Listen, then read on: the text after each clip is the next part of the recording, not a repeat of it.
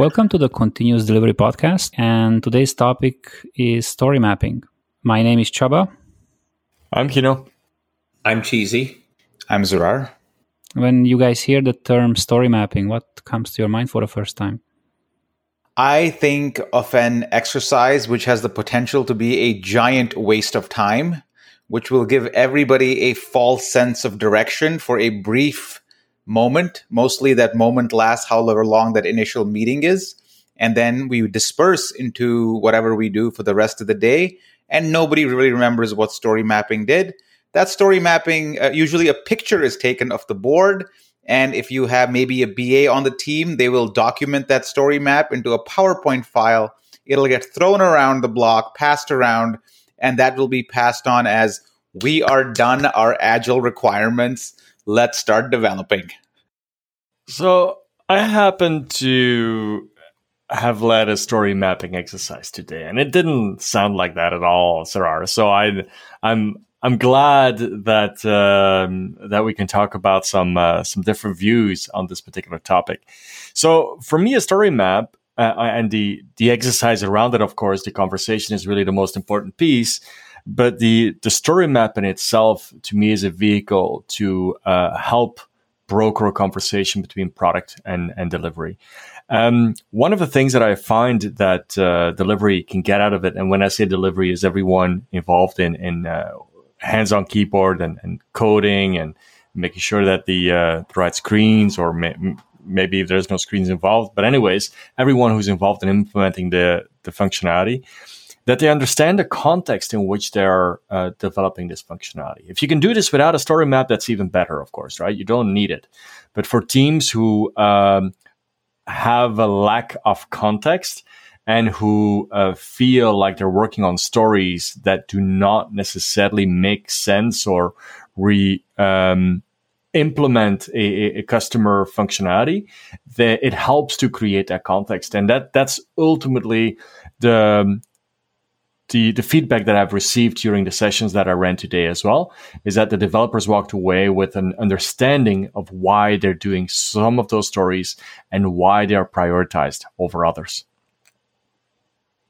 So for me, I think of story mapping as a tool that is used by teams to take a product idea, to try to break it down into large buckets of behavior, ultimately trying to break it down into this notion of user story, individual user stories. You could take that further and start to try to define releases out of it. You know, we all know the whole drag the string across, pull everything down that's not part of the first release, second release, third release. So in that context, which is there is a lot of value in it. That context, by the way, is not continuous delivery. That context is more of we've got a very long 6 month, 1 year, 2 year, whatever, big project. We're going to try to break it down into small releases. We're going to try to continue to ideate, or it could even be shorter. Don't get me wrong. It could even be a few months or whatever. But, and that's not what this podcast is about. This podcast is about continuous delivery and trying to take these large product strokes, like what you often have whenever you're thinking of story mapping. Although there is a place for it in a continuous delivery world, we're trying to position ourselves so that we could do something different. We're trying to position ourselves so that we can deliver much, much smaller pieces where we could learn a lot from that delivery as we go on. You know, each new release should help us learn something new about the way our customers interact. And it's no longer a straight path, but instead it's a learning path. Like it's interesting listening to the three of you, but I think in a way you guys all correct, at least from my perspective. And I agree with Zerar's assessment, and I also agree with Hino's assessment, but in a different way. I think in case of story map, the journey is as important as the destination. And let's assume for a moment that all that happens that Zerar described, the team goes into this meeting, they do this story map, and they document and then throw it away. yet I still see the value of it. And the value of it is often non-tangible. But all those people who went through that process are going to have in the back of their mind that purpose, that product, that understanding of that flow. And ultimately, I think is going to contribute to a better product. Are they using the same artifact religiously? That's a different conversation. Are they taking and going back to the same artifact again and again and refining it? Another conversation. But that initial step of creating that shared understanding of that mental model, I think it's an important step for product development. I was being a little facetious with my description, but I wasn't actually being entirely inaccurate there. I mean, because I have seen, some sessions go that way exactly. So if you think of the good old cone of uncertainty, where at the start of an initiative, you may have a lot of things that are unknown, I think story mapping serves as a good tool to identify a lot of the dependencies that you might have, some of the underlying risks that might exist on the project. If you take a customer flow to the story map, and that's where I think the story mapping kind of falls apart, because as soon as you think of different variations of a customer flow, it becomes really hard to represent that on story maps nicely. But you can create personas and you can get around that through some other, techniques. But generally speaking, I think it's a good way to kind of go deeper into the cone of uncertainty, identify some of the things that people are thinking that everybody else may not have be aware of. If you're in a big company, you might understand a lot about your dependencies. And once all that is done, to me, that's value statement number one. I think value statement number two could be, it may help you if you are doing your customer perspective correctly. It may help you identify what your initial release might be, what your first iteration might be going out. I don't think I've ever necessarily seen it work where this is release 1, this is release 2, this is release 3. As Cheesy said, that is sort of like, it's kind of big chunk thinking, which we want to generally discourage. But it does maybe give you all the things that don't necessarily have to be in scope for your first release. So that's a pretty big positive. And just one more comment on this. I like story mapping, the concept of story mapping applied to a smaller feature. I think then it becomes very valuable when instead of thinking about this is the big product we are building, instead you apply it to a smaller subset of that product, maybe the login flow or the shopping cart feature. I think there, because you're talking in more specifics, you're talking in more details, things become real and tangible, and you can actually do some real prioritization. But if you do it at like a big product level, it just becomes too fuzzy for me. Yeah, so if I may for a second, I think that you brought up something really important, and that is the technique on one hand, and to the granularity that you apply it to. And I 100% agree. If we do it like Cheesy was referring to a 6-month project, that is completely orthogonal to continuous delivery. I'm 100% agreeing with that, right? And that's not where the value is, except for, of course, when you, as a team, have a difficulty in seeing how to incrementally deliver some value. But then the real value, and I totally agree with that, is how can we now break that up into even smaller pieces? How can we look at something that is end-to-end, that is as skinny as we possibly can make it?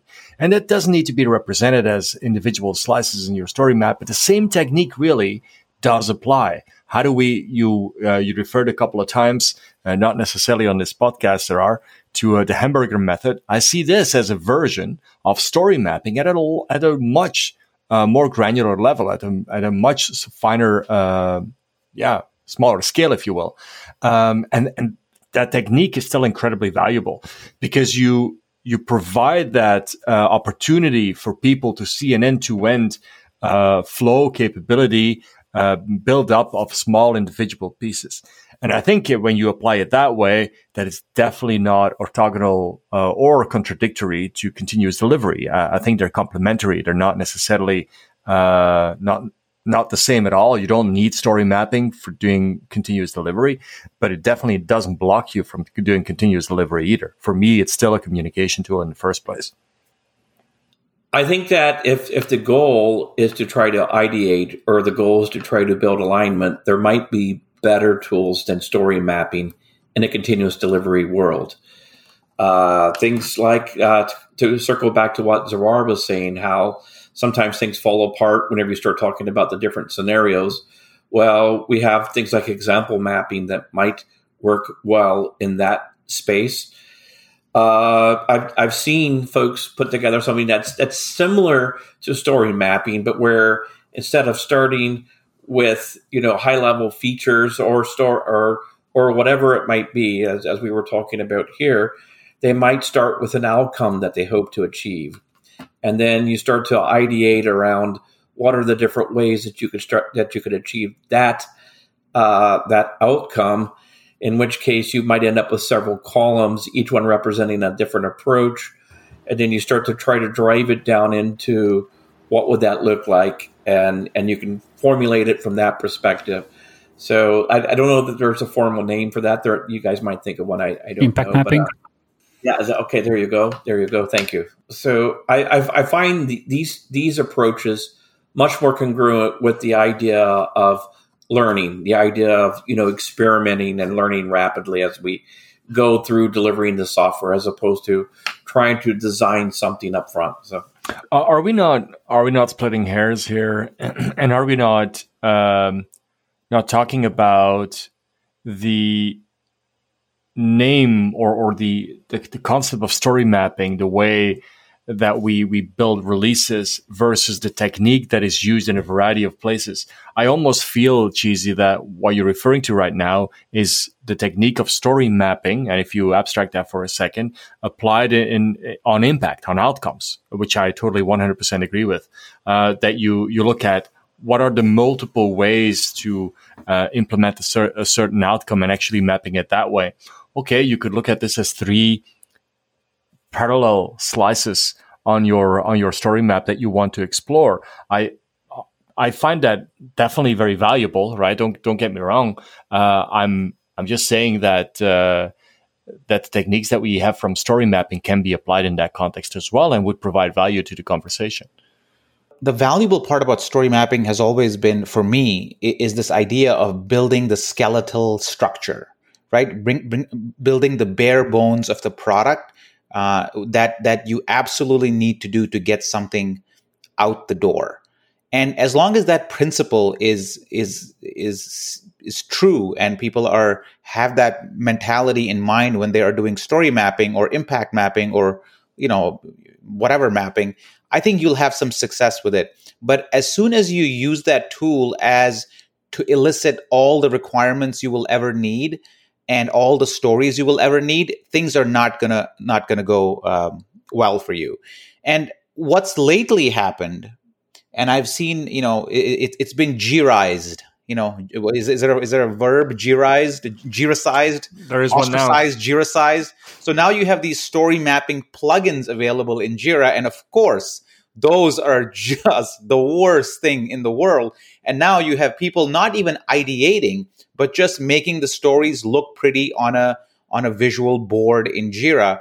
Now we have gone a complete 180 from the concept, complete unagile. We injected the processes and tools right into a concept which is all about ideation and brainstorming.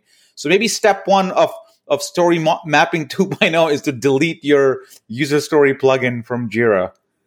So I was about to ask actually the question about good practices about doing a story map, but before I go there, I just wanted to react something what Hino said about how we, whatever we call it.